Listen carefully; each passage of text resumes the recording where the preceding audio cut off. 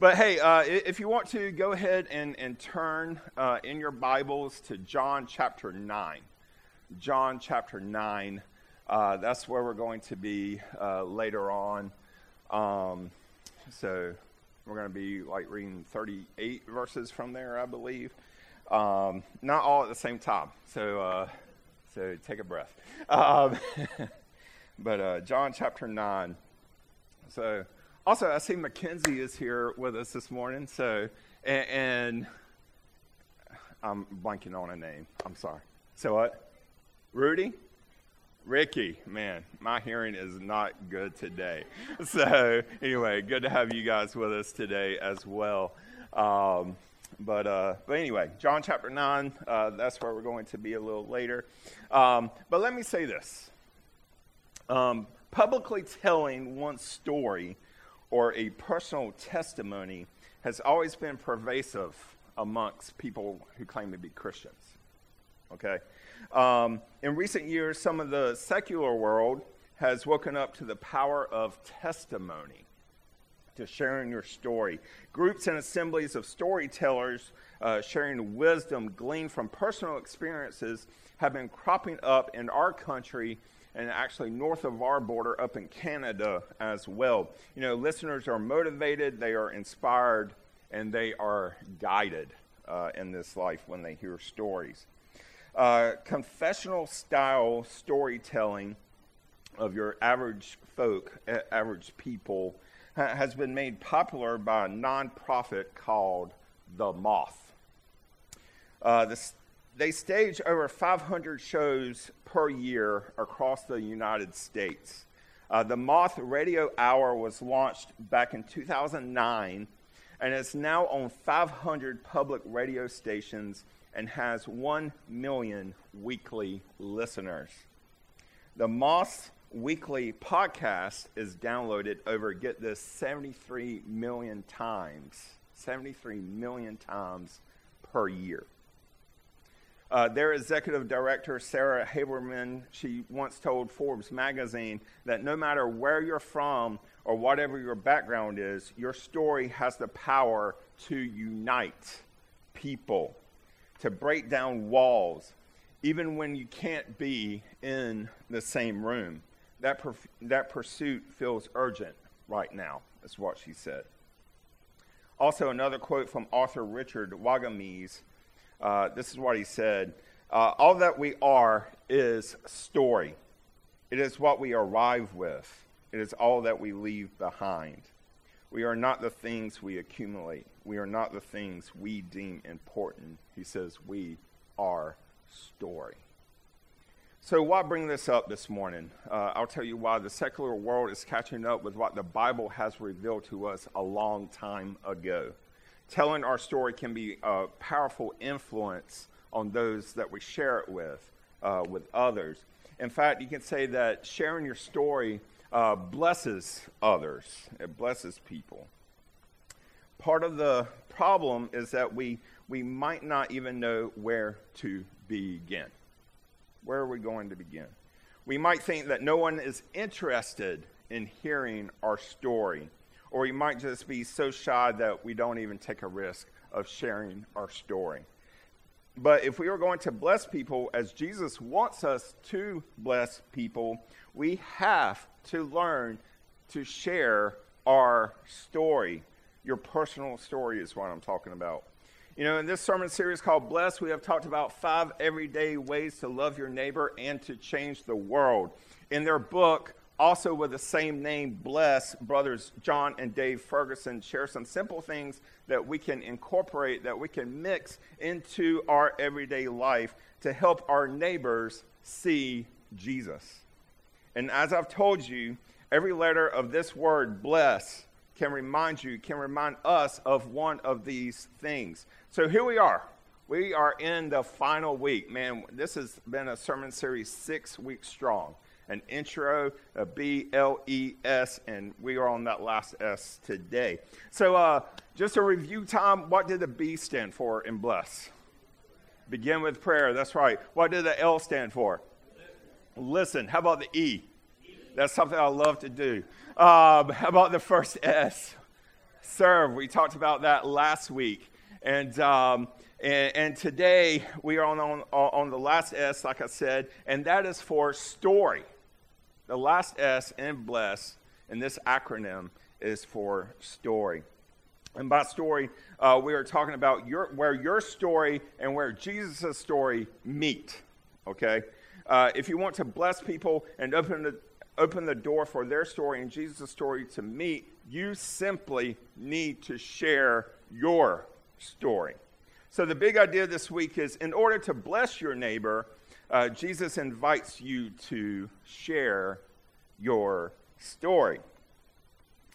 In Scripture, we find many people who are struggling, but particularly today, this person was blind. This person was struggling with blindness. And I know back in the Listen sermon from this same series, we also looked at Jesus' encounter with another blind person. Okay, but you know, that was a struggle, right? To be blind. I mean, even in today's world, it's a struggle for a person to be blind. But for this particular blind person story and Jesus' encounter with them, I think, you know, it really helps get the point across about sharing your story. You know, I don't know what would be worse. You know, to be born blind or to be born with sight and eventually lose it. I don't know which way would be worse. But everyone in this community there in Jesus' day, in the neighborhood there, they knew this man. They knew his situation. In fact, many of them thought that this man, this blind man, was cursed. You know, to be born blind in the minds of many, it meant that either the person's parents had sinned or they had sinned to be born blind. In fact, even Jesus' disciples, the 12, had this misconception. And let's read John chapter 9 and verses 1 through 3. It says, as he went along, he saw, talking about Jesus, a man blind from birth.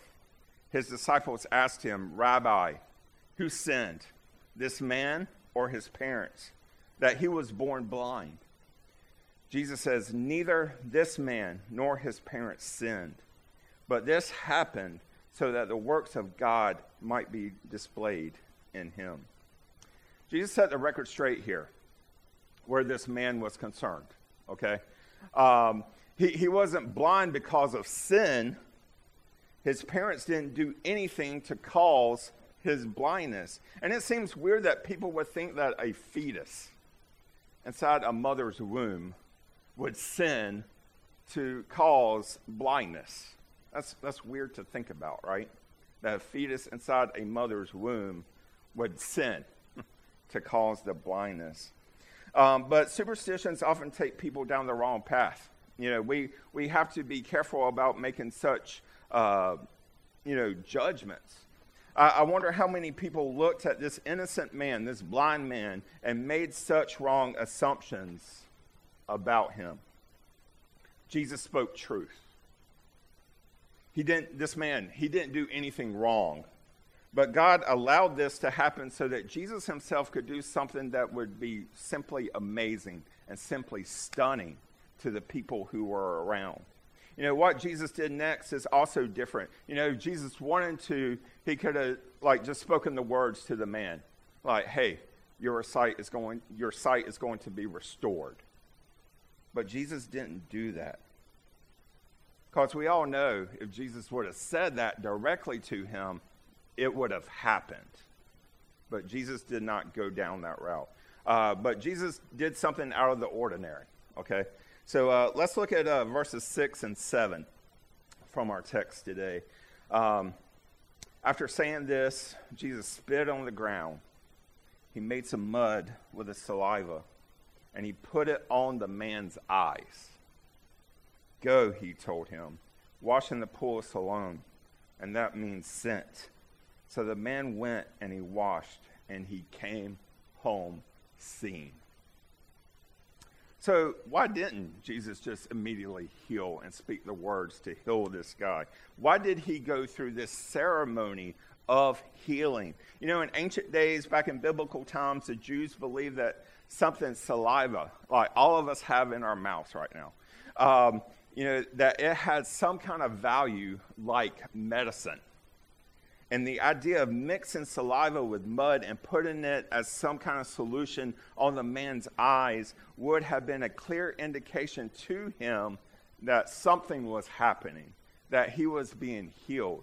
It's like, just the midst of after you find out what's going on with you when you're sick and you go to a pharmacy because the doctor or PA or somebody that you've seen has written you a prescription. That was kind of the same idea, that this blind man was going to the pharmacy because Jesus had put the mixture, the saliva and the mud and everything on his eyes. And we'll find out what happened next. But Jesus is like, I want you to go to this pool, okay? I want you to go to the pool of Siloam. I want you to go wash it off. So, but it was there also a little while back that Jesus himself was teaching and preaching there at this particular pool. And in John 7:37, he said, if any man is thirsty, let him come to me and drink. Was this just Jesus, doing this as a symbol of the fact that he is the light of the world and that he is the one who can quench our thirst? Or did Jesus do this because he knew what was going to happen when he healed, when he ultimately had this encounter with the blind man? Let's read more of the man's story. Let's look at verse 8 through 12. It says, his neighbors and those who had formerly seen him begging asked, is this the same man? The same man who used to sit and beg? Some claimed that he was. Others said, no, it doesn't look like him. But he himself insisted, I am that man. How then were your eyes opened? They asked. He replied, the man they called Jesus made some mud and he put it on my eyes. He told me to go to Siloam and wash. So I went and washed. And this is the big part. And then I could see. Where is this man? They asked him. And the man said, I don't know. I don't know. But the fact that he had been born blind from birth and now was able to see, it became a fascination with his neighbors, with the people there in his community. Some questioned whether he was really the same man who used to sit there day after day and beg and beg and beg. But he was very certain when this man, the blind man, the former blind man, said, I am that guy. I am that person. It is funny in a way that this man was having to defend his own story. It's crazy, when we think about it, that this man had to defend himself. And he was the man that not too long ago was that man that was sitting down and just begging and begging and begging because he couldn't see, okay? But he had experienced something dramatic, and he had experienced something life-changing. And now people were doubting him, even asking, is that the same guy? But it would get even worse. It's like the story keeps going and going.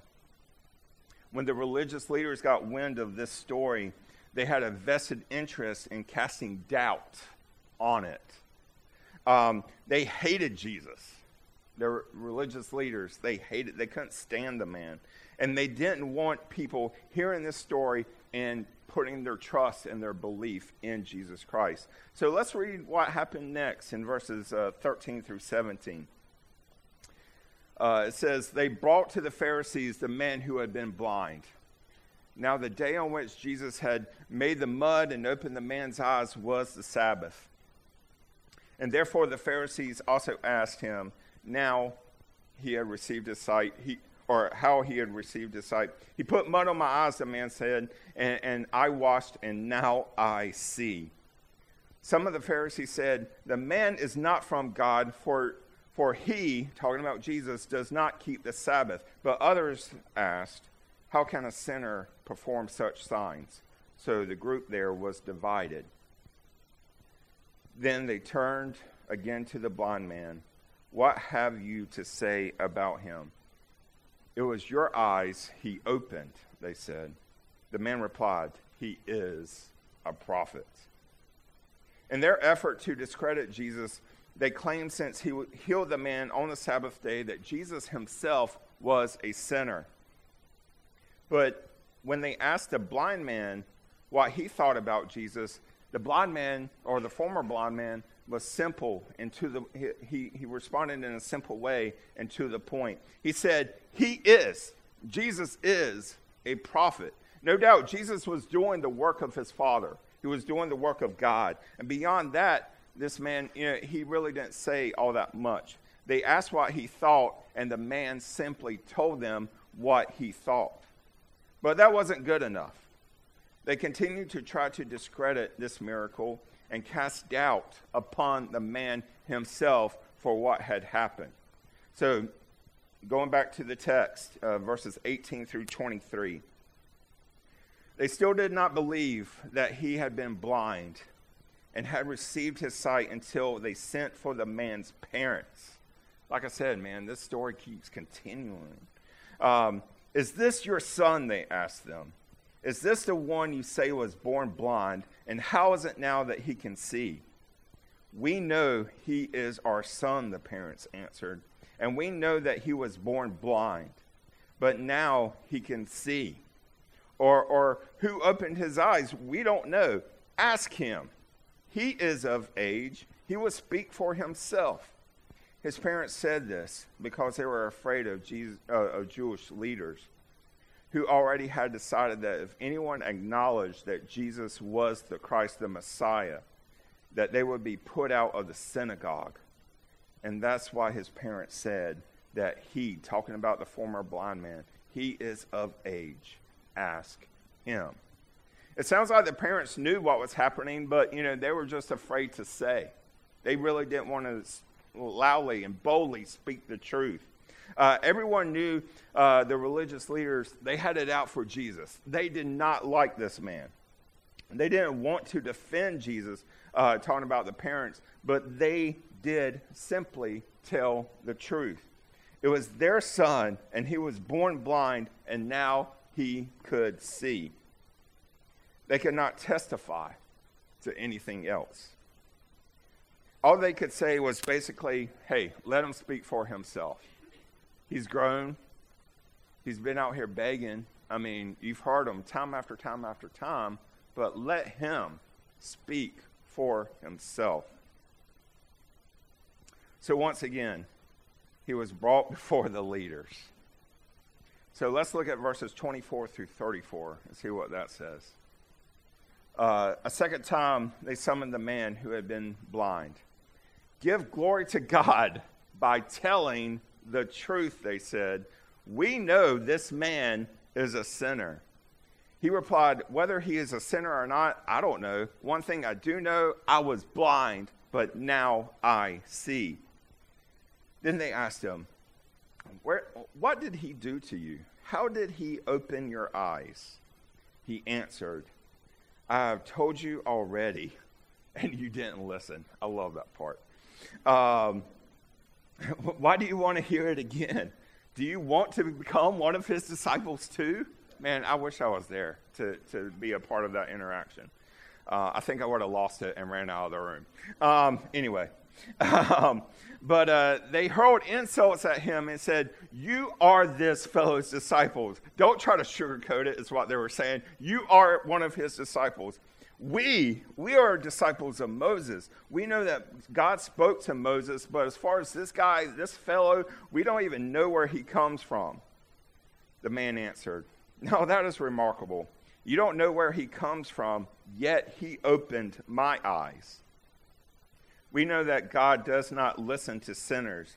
He listens to the godly person who will do his will.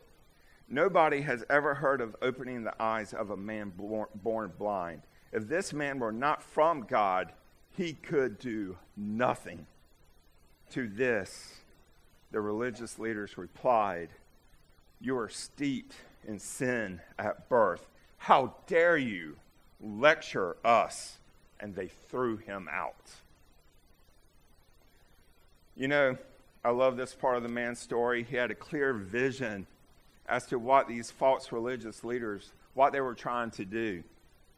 All he could do was testify to what Jesus had done for him. He was blind, but now he could see. They began to attack the man personally and throw out accusations that he was one of Jesus' disciples, that he was one of the 12, that he was lying for his master, for his leader, for his teacher, his rabbi, whatever you want to say there. You know, I love his courage to speak truth in front of Jesus' enemies. He did not back down, but he spoke logically to them. If Jesus wasn't from God, how could he have done what he had done? And at that, they insulted him and they threw him out of the synagogue. Later, Jesus would meet up with the man again, and he would speak with him. So let's read what verses 35 through 38 say here in our text. Jesus heard that they had thrown him out, and when he found him, he said, "Do you believe in the Son of Man?" "Who is he, sir?" the man asked Jesus. "Tell me so that I may believe in him." Jesus said, "You have now seen him. In fact, he is the one that is speaking with you." Then the man said, "Lord, I believe," and he worshiped him. Remember, the blind man had not seen Jesus. He had just heard his voice, but he went to the pool as Jesus instructed to wash his eyes from that saliva and mud solution. So Jesus sought him. He sought him out and asked him if he believed in the Son of Man, and he did believe, and he worshiped Jesus right then and there. That was his story. This was a story of a man born blind who had to beg every single day to have enough to eat and to survive this life with. It is the story of a man who encountered Jesus by just hearing him as he was coming through. And it's a story about how Jesus Christ saved his life or changed his life forever. The blind man told anyone who would listen to him what Jesus had done for him. I can't imagine that would be the last time either that would have occurred. You guys ever hear something awesome and exciting, or something happens to you exciting? Do you go out, do you just tell one person? You tell a lot of people, right? So yeah, I'm sure that was the same with the former blind guy. So when you and I become Christians, our story and Jesus' story, they become intertwined. Jesus changes our lives forever, for eternity. And just like that blind man who was healed, we just need to simply tell the truth about what Jesus, our Lord, has done for us. What is your story? It's not rocket science. You know, I've said that throughout this whole series with all these different things. It's not rocket science. It's just something that we do. It's part of our everyday life. We don't need to go to Bible college or have some kind of theological degree. We don't have to have the Bible fully memorized or just a portion of it memorized. We don't have to do any of that. We just need to tell or share our story.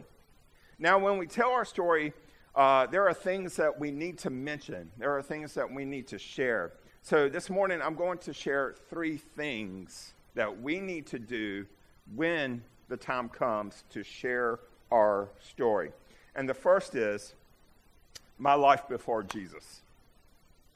There's a tagline to these three, too. I was blind. My life before Jesus, tagline, I was blind.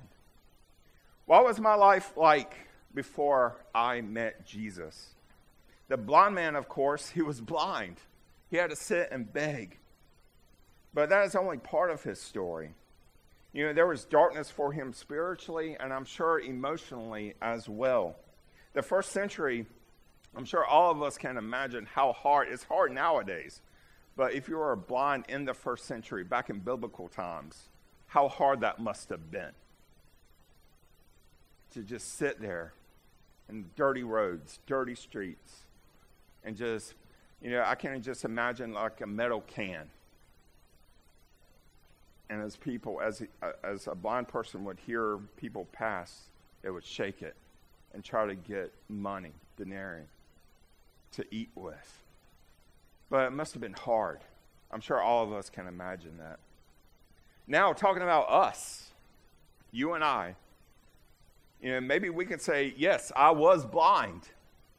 I was a sinner. You know, this is the case for every single one of us, because we are all sinners. Remember what Romans 3:23 said. For all have sinned and fallen short of the glory of God. Maybe this is you too. Maybe your focus before Jesus was on sports and just having fun. Maybe that was you. Maybe you think, I don't think I was that bad growing up. I wasn't perfect, but hey, nobody is, right? Were you this person saying that my goals had nothing to do with God? They had everything to do with me and what I wanted to do. Were you a person before Jesus who was selfish? Were you self-centered?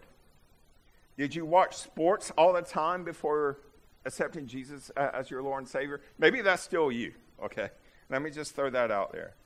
But were there times that maybe you were here, especially during football season, and at church, and you're like, man, I can't wait to get home and watch my team play. Oh, I got to eat first. I wish this preacher would hush. Man. I will say maybe not during football season, not during NFL season especially, but I can remember times where I've been guilty of this. Maybe on like a Wednesday night, or maybe I had to go to a meeting of some sort at the church, and my Duke Blue Devils were playing basketball. And I just wanted to like get my phone out, which I've been guilty of this, to check the score. And, but man, but, you know, thinking about times like that, I'm like, has sports become my God? Has sports become my God? You know, it was like that was all I cared about, was finding out the score of a game or thinking about watching a game later on in the day. But I don't know. But I think sports became a God to me. So when I talk about, you know, my personal life before I met Jesus, I can honestly say that I was blind. Not in just that situation, but I was blind in many ways. I could talk about how I was so focused on myself and how that would, because of that self-centeredness, how it would cause problems for me in the future. You know, those problems, you know, they I'm sure affected some relationships I had in the past. Maybe there were some disappointments that came as a result of that. And I'm sure there was also failures. And maybe that's the same for some of you, because your focus, your attention was on the wrong thing. Because whatever that wrong thing is, maybe that was a God in your life. And you really weren't focusing on Jesus, on God's word, like you should have been. So, when you talk about your life before Jesus, what can you say? What can you say? We can talk about, you know, where that sin before Jesus, where that sin led you to. There was probably darkness, and there was discouragement. There was, despair, and there might have even been depression. You know, we can talk about our mistakes. We can talk about our failures. We can talk about the way that you and I first viewed this world before Jesus. We can share about how meaningless life is without the hope of eternity. Think about it, friends. Without the hope that we have in Jesus, what does it all mean? What does it all mean? We are here for a moment, and then boom, we're gone. You know, it could be, too, that our story before Christ, it involves some kind of addiction to, like, drugs or alcohol or sex or some kind of self-satisfaction. Whatever that addiction is or was, it led us down a road of desperation or destruction. Maybe our life before Jesus didn't involve any horrible sins. And if you're listening to the podcast later, I just did the quotation marks around horrible. Maybe we just didn't have the light of Jesus in us. You know what I'm talking about? Maybe we just lived like a joyless life with no thoughts of the future, of what's going to happen. You know, whatever it is, when we share our story, we start with life before Jesus and whatever blindness that we were dealing with. But then, the second thing that we need to mention in sharing our story is how I met Jesus. How I met Jesus. And the tagline there is, He came to me where I was. How I met Jesus. He came to me where I was. The blind man was just going about his normal routine. We talked about so much this morning. He was out begging at the same spot that he was always at. In fact, the text, it doesn't even record a dialogue in that initial encounter between Jesus and this blind man. You may remember another instance where Jesus asked a blind man what he wanted Jesus to do. And this is what I was talking about back in the Listen sermon of the same series. In that particular story, the blind man himself told Jesus that he wanted to see. In this story today, and in this case, the conversation is with the 12. It's with the disciples about who was at fault for the blindness, for this man's condition. And Jesus walked over, he spit in some dirt, he made some kind of solution, he put it on the man's eyes, and he told the man to go over to a pool and to wash his eyes out. The man obeyed, and he was healed. That was his story. Jesus changed his life. So let me ask you, how did you meet Jesus? Was it through some dramatic encounter? Was it through a conversation that you had with someone? Was it a longer process of learning and also growing? Was it some kind of aha moment where you came to find Jesus? Or was it maybe a slower progression of faith? Maybe that was your story. I think for me, it was a slower, maybe a less dramatic route. You know, I grew up in a Christian home where faith and Christianity were taught regularly. They were talked about regularly. We went to church every time the doors were open. First few years of my life, going to Tarboro Church of Christ. And when my family moved to Wilson, right before I started first grade, we were here at Stony Brook Christian Church of Christ at the time. But we were here. Mom and Dad took me and my brother here every time the doors were open. And, I met some other kids, especially here at Stony Brook, with similar stories. You know, I can think about Chris and Jason Woolard. I can think about Justin Reynolds, Amy and Kevin Caputo, Vicky and Heather Carter.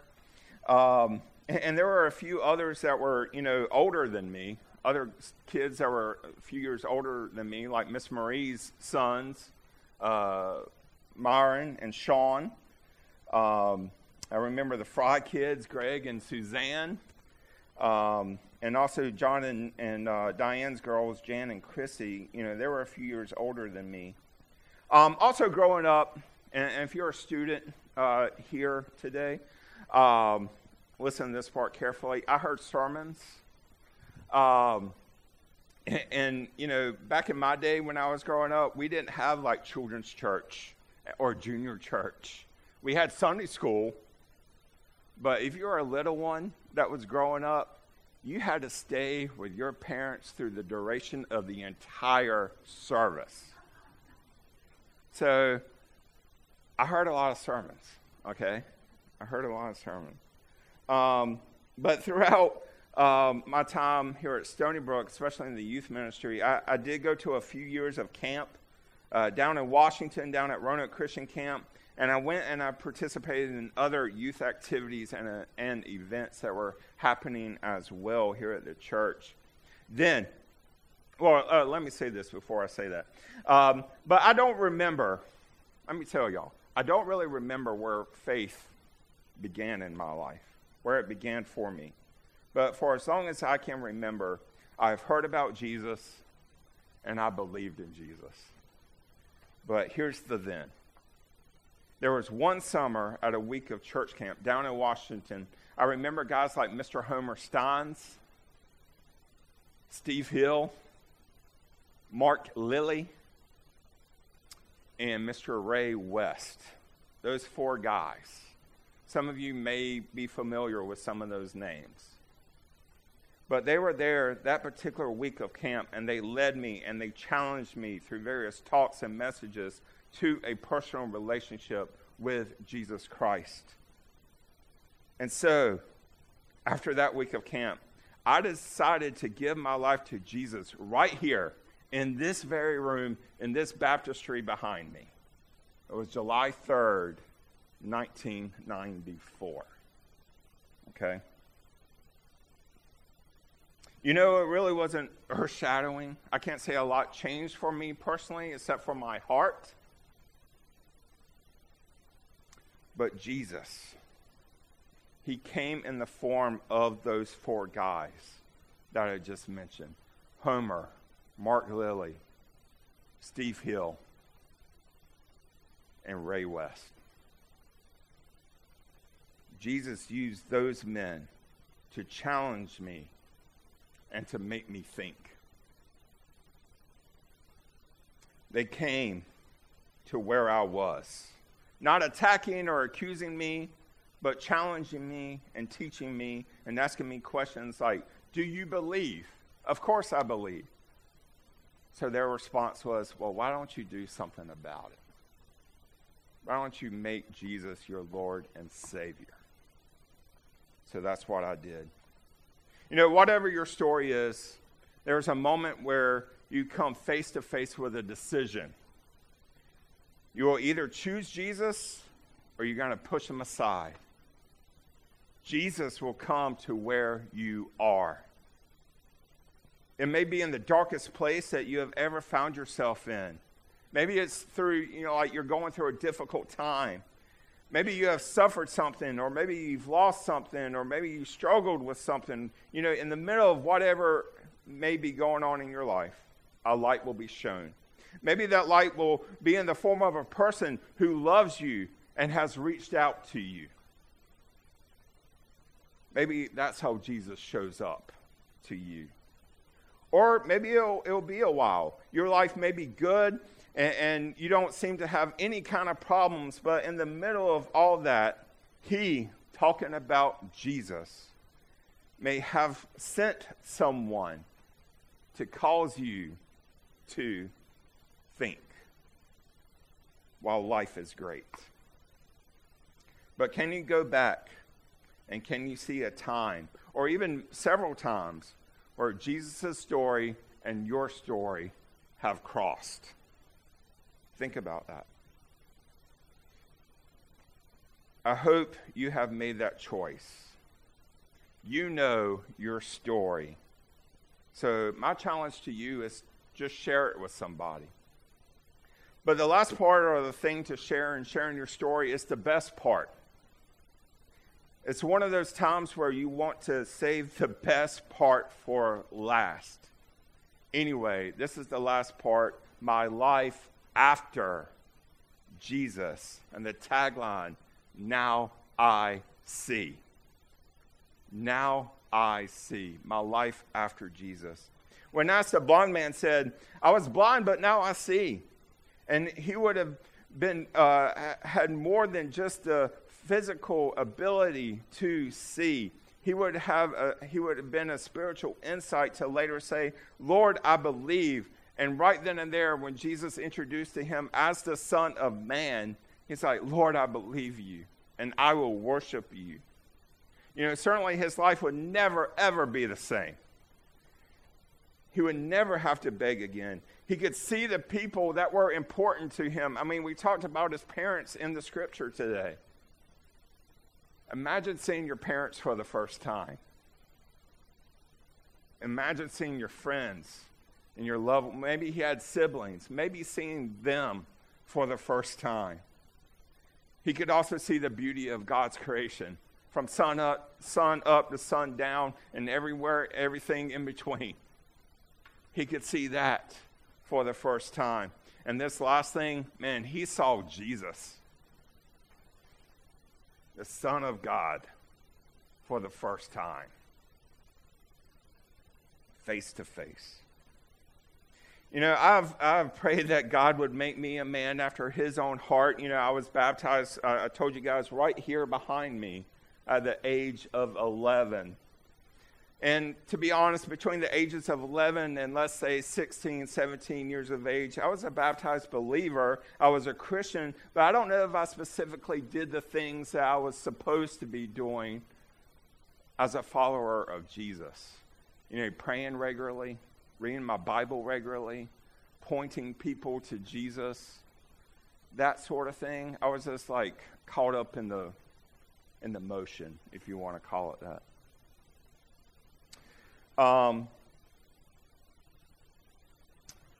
And many of you know, especially if you've known me for a long time, even during Mark's sermons up here, I would be back there, kind of where Leon is, stretched out across the row. We had pews back then. Y'all remember pews? Okay. But I would lay across a pew drawing something. I mean, that's what I did.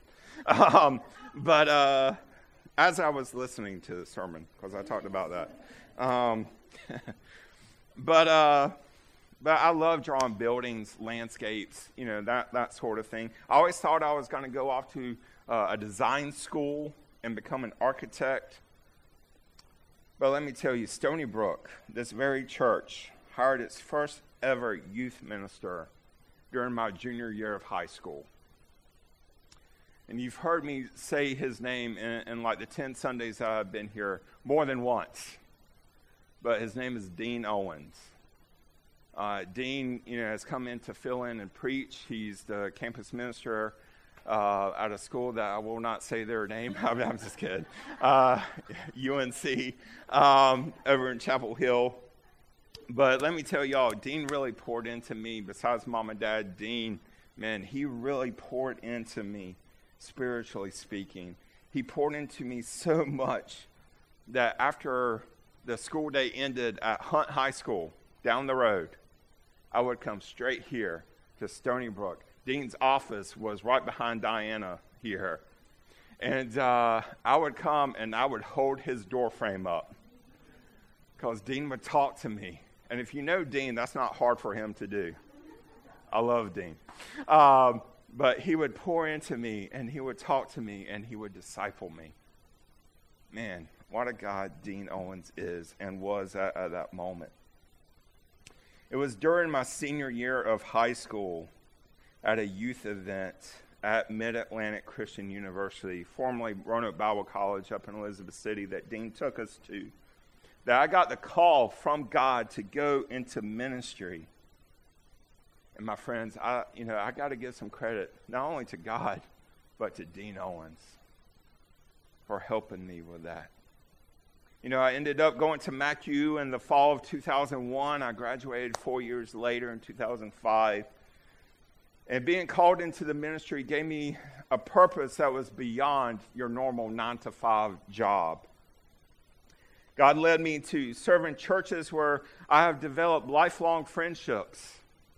And I've seen other people's life change for the better and for the worse too. My first ministry began in April of 2002 at the Christian Chapel Church of Christ, or Crossroads Church, in Robertsonville, North Carolina. You know, that very semester, that spring semester at MacU, as a freshman in college, I took a class that Dr. Andrews, Gene Andrews, taught, and some of you may know Gene. Good guy, good family. But Gene gave us an assignment about what we wanted to do with our life. And right there at the moment, you know, I wanted to go into youth ministry. That's why I wanted to go to MacU, to become a youth minister. And Gene, he just happened to be interim minister at Christian Chapel Church at that time. And because of that paper that I submitted, he asked me if I would like to become the part-time youth minister, the weekend youth minister of that church in Robertsonville, North Carolina. Me, as a freshman in college, I think I was 19 years old. That's younger than Seth, by the way. I'll say that. But, you know, I had no ministry experience. I had a little bit, you know, through Dean and people here at Stony Brook. But Gene, along with the others in that particular church, they helped me, they molded me. And believe me, I made plenty of mistakes as a 19 or 20-year-old in ministry. But by the grace of God, after those 2 years of being at Christian Chapel Church, I am here still today, 21 years in the ministry. So, man, sometimes I replay moments from that 19-year-old in ministry up here, man. I've told people I get lost up here all the time. So, but I understand things better today than I did when I was a kid, especially. God has taught me a lot. His word, the Bible, has helped shape my life. It's helped shape my life. I'm still not perfect. But let me tell you, now I can see. I can see. I'm no longer blind. I have hope. I have a hope in an eternity that is far greater than anything this life, this earthly life, has to offer. It is because of my faith that I can see things in better light.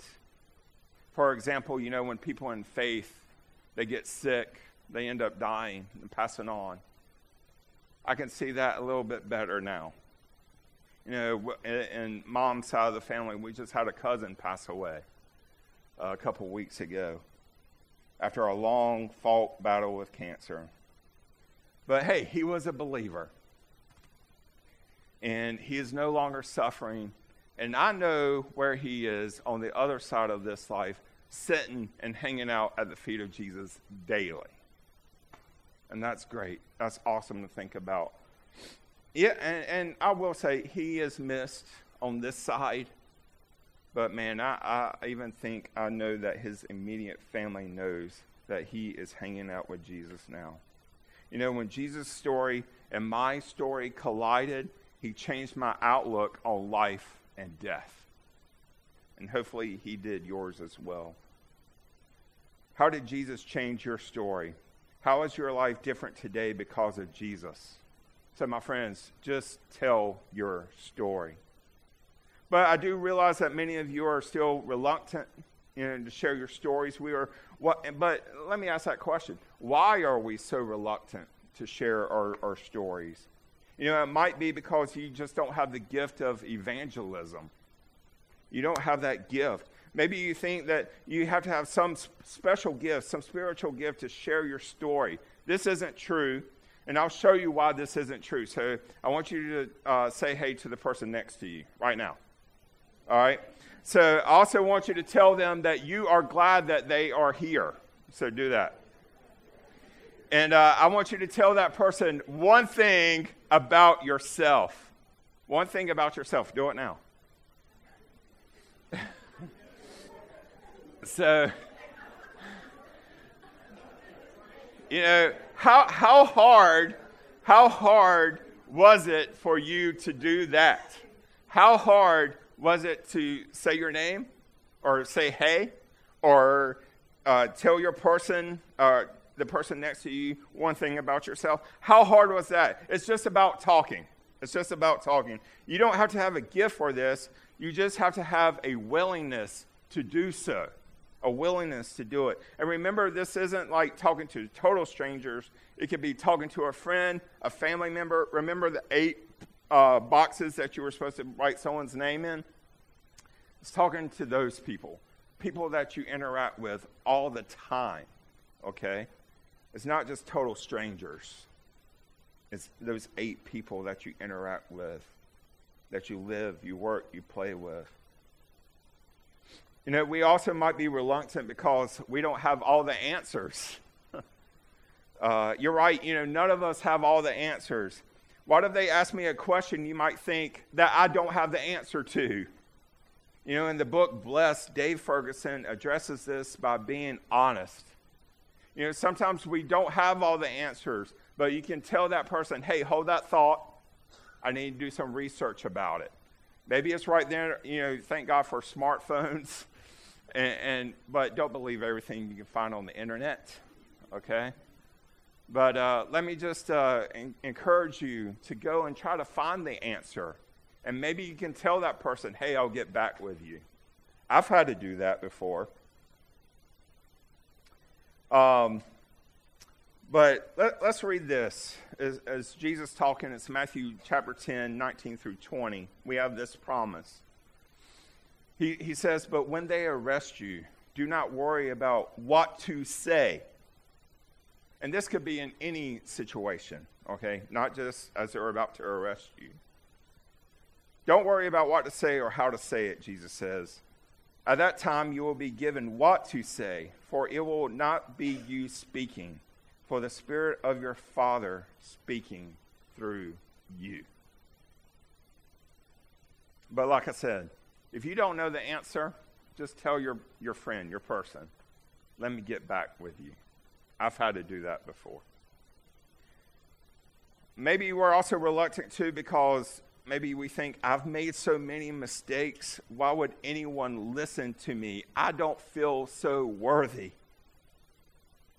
Certainly, some of us may feel like we have disqualified ourselves for ever speaking Jesus into somebody's life. If that was the reason to rule us out, I think all of us would be there. We've all sinned. We looked at Romans 3:23 earlier. We have all sinned and fallen short of the glory of God. I think this would apply to all of us.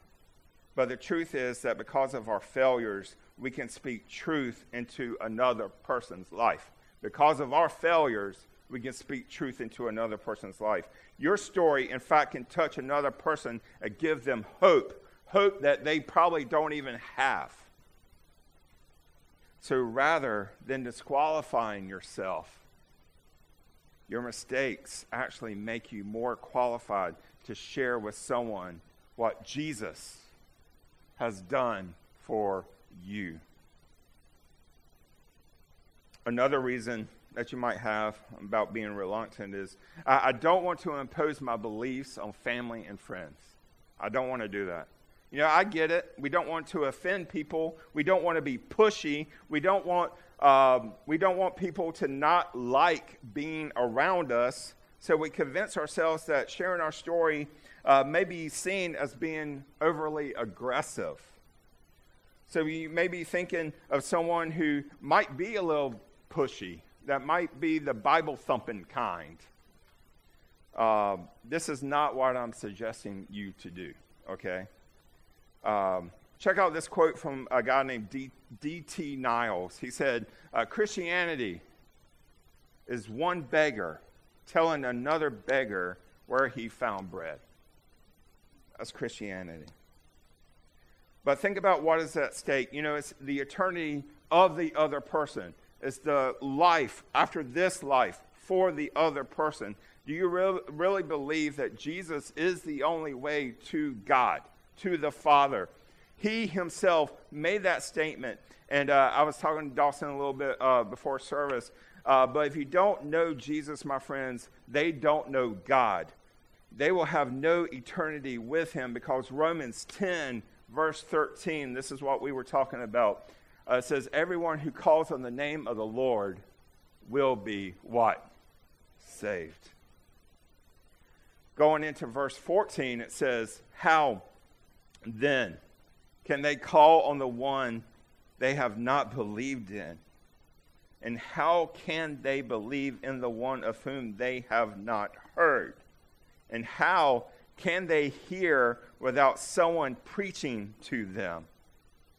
Dave Ferguson, from this book, Bless, he suggests that you and I do this. So we're going to read that last part of that passage again, but this time replace the word someone with your name. So let's read it together. And how can they hear without Lance preaching to them?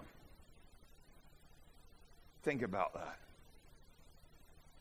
Before you are scared off by the word preaching there, simply understand that it is proclaiming the word of God. It's not a 3-point sermon outline. It's just simply sharing your story. All you are doing is simply having a conversation. And like I said, it's not a stranger. It's probably someone that you know. But what can you say? Or what you say can have a powerful impact upon the person that you share it with, that you share a story with. And finally, we're reluctant to share our story because sharing my story, it just makes me feel uncomfortable. You may be nervous, especially the first times that you do this, and more than likely you will be. You may be uncomfortable because you might share some details about your life that everyone doesn't know, and in your head they probably don't need to know, but man, sharing a story is a powerful thing. You may not feel totally confident, too, in how to share or tell your story. But would this discomfort really keep you from what could be the difference in the life and the eternity of that other person? You're attempting to give your gift or give your friend a gift. You're attempting to do that. If you brought your friend a meal and offered it to them, would you feel uncomfortable about that? So let me tell you, you're just simply being kind to them. Same way you would offer them a meal, offer your story. You are being kind to them. View this idea in the same way as offering a meal. Church, God has not put us here just to eat, sleep, take up space, all that kind of stuff. He hasn't done that. We have a purpose that is far beyond you and I. We have a purpose. We are here to bless those that we come in contact with. And we need to do this in the name of Jesus Christ. Think about those 8 people on your list. The people that you live, you work, you play with. There are 8 people that God has brought into your life for a reason. He loves them, and he wants them too to know that he loves them through you. You may be the only one, say one, who can tell them. So look for those opportunities, whether it's over a meal or like last week we talked about some kind of service project, serving them. But as we learn today, and I challenged you today, tell your story. They will be blessed, and my friends, so will you. Let's pray together. God, we love you. We just thank you so much for every single talk every word, God, that you have inspired and given me to share. And as we finish up this series this morning and this week, God, I just pray that we have all been challenged just to simply talk to folks. You know, the blind man was talking, as he did every single day, to the point where the disciples started talking about that. And we thank you so much for that interaction, because it was through that interaction between Jesus and his followers that this blind man was healed.